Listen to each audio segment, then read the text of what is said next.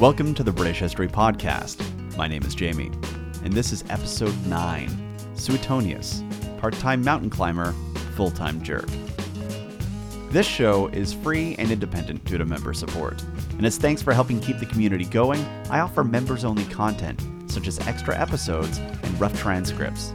If you're interested in supporting the show and helping us out, you can do so over at thebritishhistorypodcast.com. And thank you very much to Heather, Dia, and Tom for being part of the project already.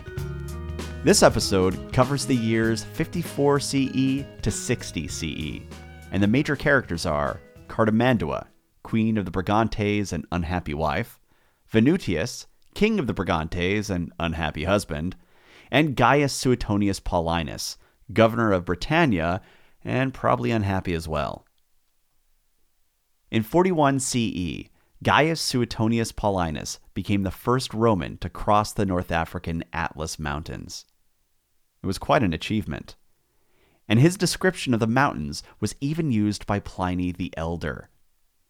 As he crossed those peaks, I don't think he could have possibly imagined that in 19 years he would be on a cold, rainy island hemmed in by rebellion in both the east and the west. But we're getting ahead of ourselves. So we left off in 54 CE, and Emperor Claudius was dead, and now Nero was emperor. Although, he's still kind of young, so actually his murderous, creepy mother in all likelihood was the real emperor.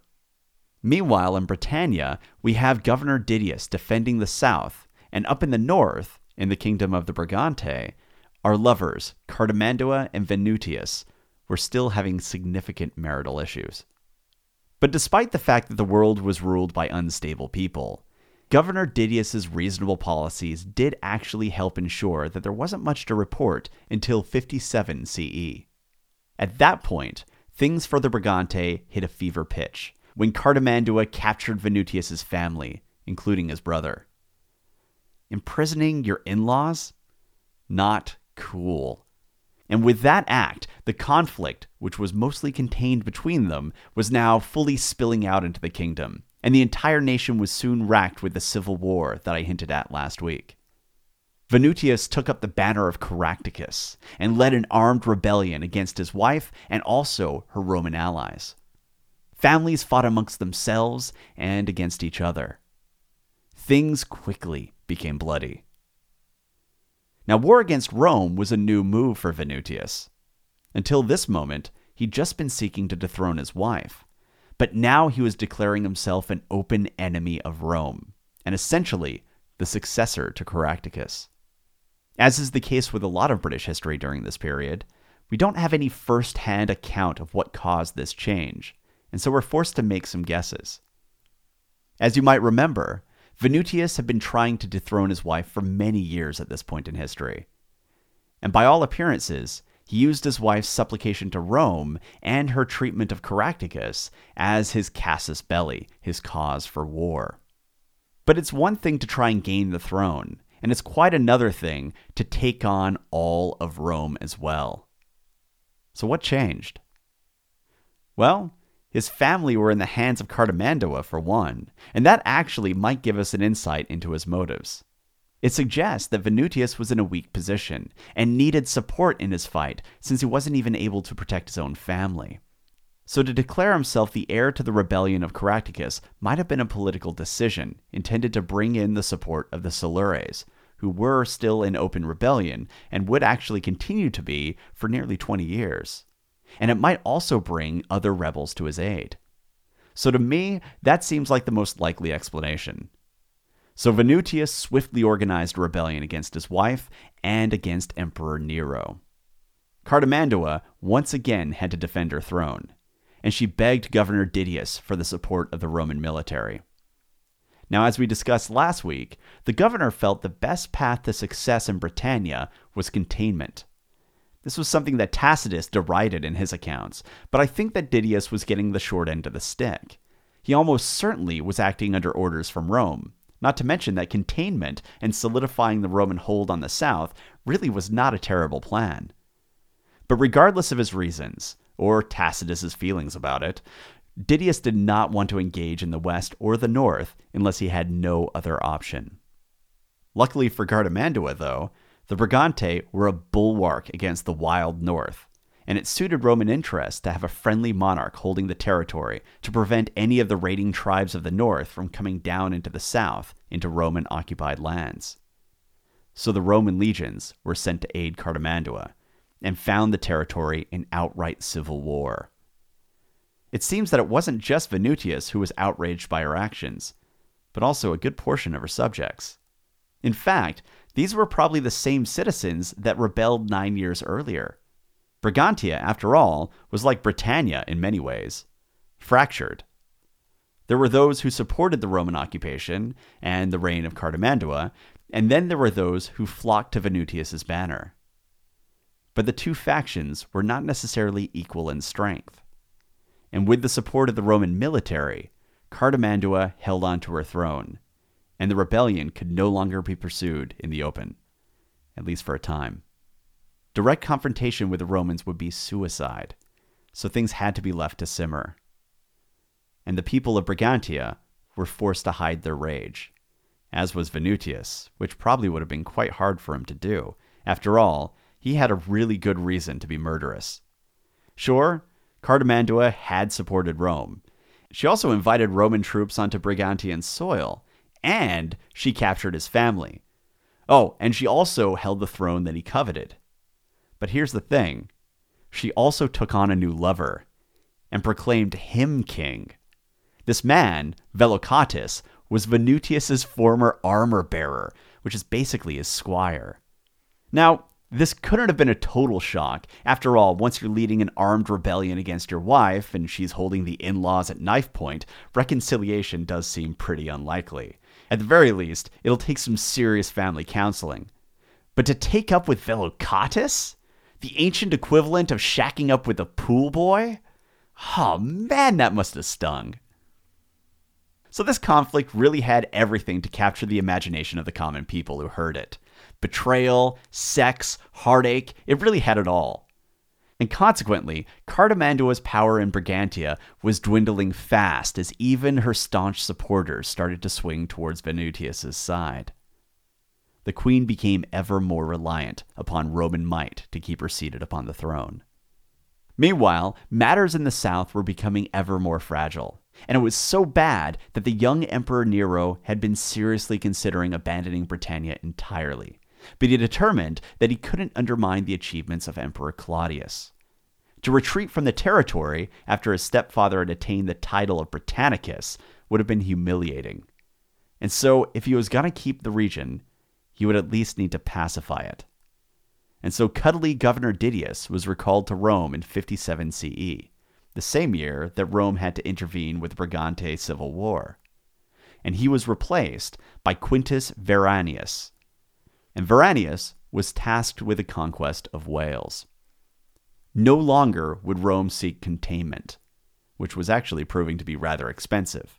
But now, Rome would accept no less than total subjugation. And we really don't know anything about Veranius' conquest. But when we look into the matter in context, namely at the speed in which his successor found success, I think it's safe to assume that Veranius engaged in a fairly heavy and successful military campaign in Wales. However, within a year of his arrival, he would be dead. And once again, I feel the need to point out what a horrendous post Britannia must have been. Governors were dropping dead left and right, and while Didius survived, he really was maligned by Tacitus for being essentially a coward. I mean, this was a terrible job. I can't believe anybody wanted it. But apparently somebody did, because upon receiving news of Veranius' death, Nero appointed Gaius Suetonius Paulinus in 59 CE. And Suetonius followed in the footsteps of his predecessor and struck deep into Wales with his legions. Now, while the legions were primarily Roman, they were supported by subjugated Britons. And this might seem disloyal or counterintuitive, but the fact of the matter is that any Briton who provided 25 years of military service to Rome was granted military citizenship. And with that citizenship came a variety of benefits. So the Silures of Wales were not just fighting the Romans, but they were also fighting British auxiliaries. Of course, that wasn't really the end of the world, though. It wasn't like the Britons were unaccustomed to fighting amongst themselves, after all. But nonetheless, things for the rebellion were not looking good, since they now had to deal with Romanized Britons in addition to the Romans. And actually, let's take a moment to talk about the Roman-held territories, since we haven't addressed that in any detail yet, and it's been nearly 20 years since the Romans conquered the south, and over a decade since they established Camulodunum as their center of operations, and actually, essentially, the primary school of the Roman way of life. So, the successive governors all had different methodologies. Some used carrots, others used sticks, but they were all attempting to do the same thing: make Britannia a province of Rome. But the trouble is that while you can claim that Britannia was part of Rome, you still have Britons living there. These warlike natives from 23 tribal regions had repeatedly shown that they couldn't effectively work together, and yet the governors were expected to make them unite and serve under a single ruler. Even worse, a single foreign ruler. Now, the south was the most easily controlled, so it made sense that the center of Roman life was located there. But the remainder of the island was another story entirely, and the governor's forces were continually harassed by British warriors. To Romanize the north and the west could well require other tactics, or even possibly containment. But the south seemed well situated to experiment with socializing the barbarians. And the name of the game here was urbanization. Basically, what would happen in early Roman Britain was that an army would set up its forts, usually at strategic locations such as river crossings, and then once the fort was built, there was a centralized group of individuals, namely the soldiers, who were isolated and in need of goods, and probably companionship. And that's an ideal market for vendors, so traders soon sprung up around the forts. And with those traders came, of course, housing for the traders, and a settlement was soon established. Once the army left, the fort would be handed over to the civilian population, who would often demolish the fort and spread the settlements over that territory. And voila, you have a new Roman town. Now, these towns were unlike the traditional British settlements, which were characterized by a small collection of round, thatch-roofed cottages and a primarily agrarian lifestyle. The smaller Roman towns were often haphazardly thrown together and hastily walled in. And the larger Roman towns were often much more organized, with their rectangular shape, organized grid of streets, administrative buildings in common sense location, and attention placed upon making the settlement look and feel like a classical Roman town. And then the next rung up the ladder were the capital cities. At this point, Camulodunum, which was modern-day Colchester, and Verulamium, which is modern-day St. Albans, were most likely part of this class of settlement. And here you found traders, manufacturers, and the political ruling class of the region. Well, that's kind of the intent anyways. To begin with, it was difficult to get the ruling class to live in the towns, since the British aristocracy at the time preferred to live in their country estates. And when you think about it, it isn't hard to imagine why. They had large open expanses, peace and quiet, and none of the irritating annoyances of city living. They didn't have to deal with the noise, nor the smell, nor the irritating neighbors. Furthermore, there's a traditional aspect to it.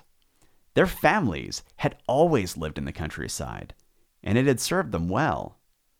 Why should they now uproot and relocate to a smaller home in a foreign settlement that's filled with strangers, and it's loud, and it smells awful? But getting the political class of Britain to live in the towns was central to the Romanization of Britannia, and so pressure was placed upon them to relocate. After all, once the aristocracy were living in towns, social pressure, fashion, and available work would draw the lower orders to the towns. One of the ways the Romans accomplished this was not just to put pressure on the nobles, but also to use the towns the same way realtors use model homes. They would show off the availability of Roman goods, such as wine, and modern conveniences, like hippocausts. And a hippocaust is actually pretty neat. It's essentially ancient centralized heating. The Britons had never seen anything like it. And in a wet and cold land, having a floor that could radiate heat would have been quite a draw.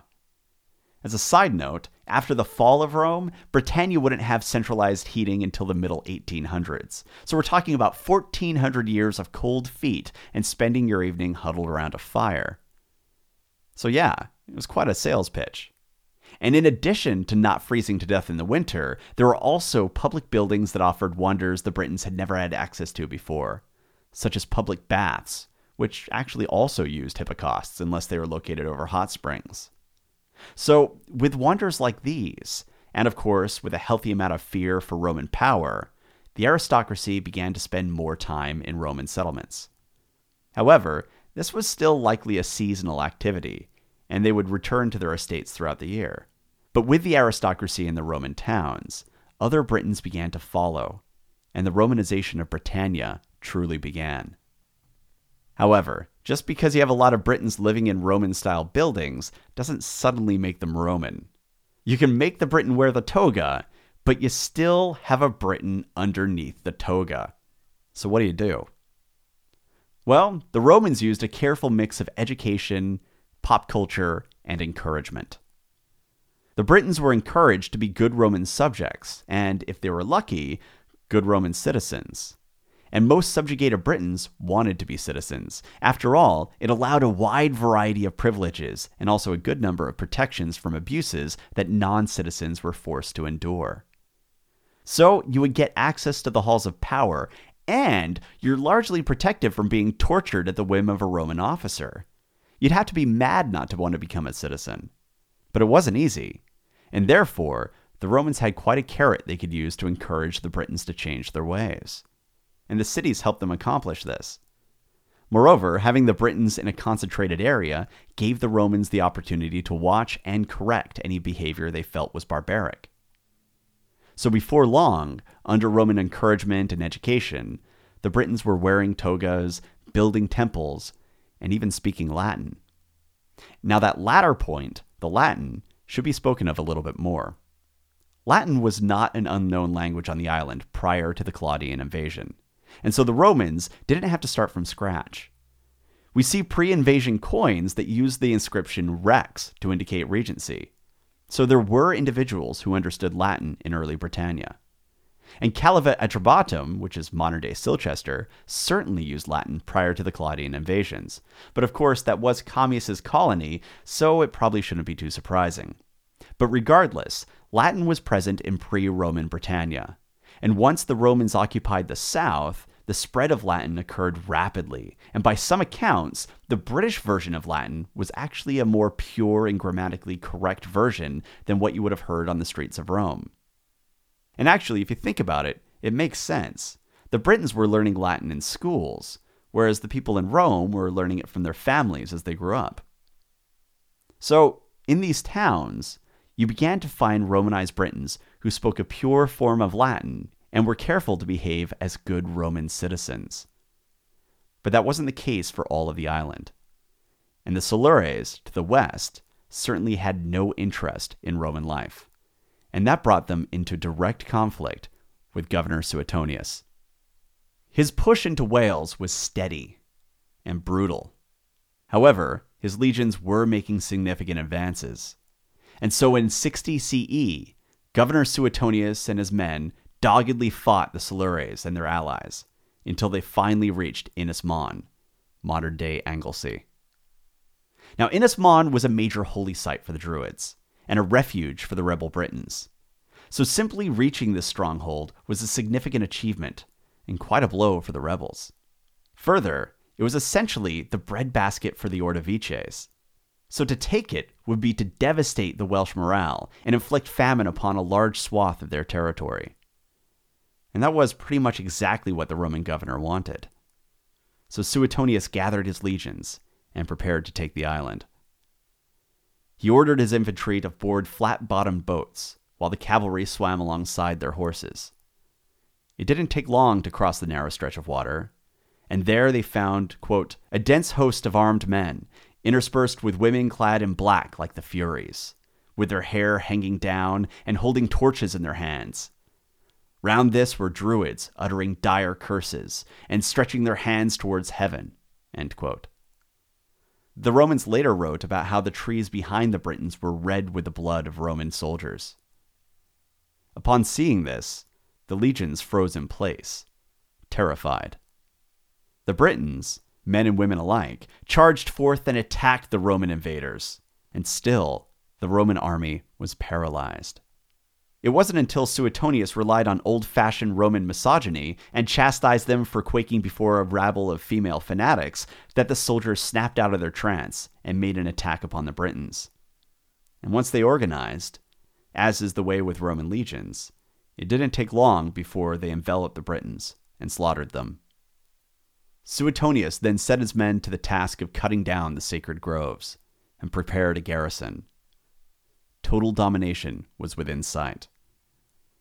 And then a messenger came with news of a massive rebellion in the east. An army of Iceni had risen up under a warrior queen and were intent on butchering every Roman in Britannia. He was so close to conquering Wales, but if he were to stay and complete the task, Suetonius would risk losing all of Britannia in the process. He had no choice. The legions would have to return to the south. The Silures and the rebellion were rescued from the brink, and thanks to Boudica, it would be another 15 years before Rome would be able to bring their rebellion to an end. And next week, we will talk about Boudica.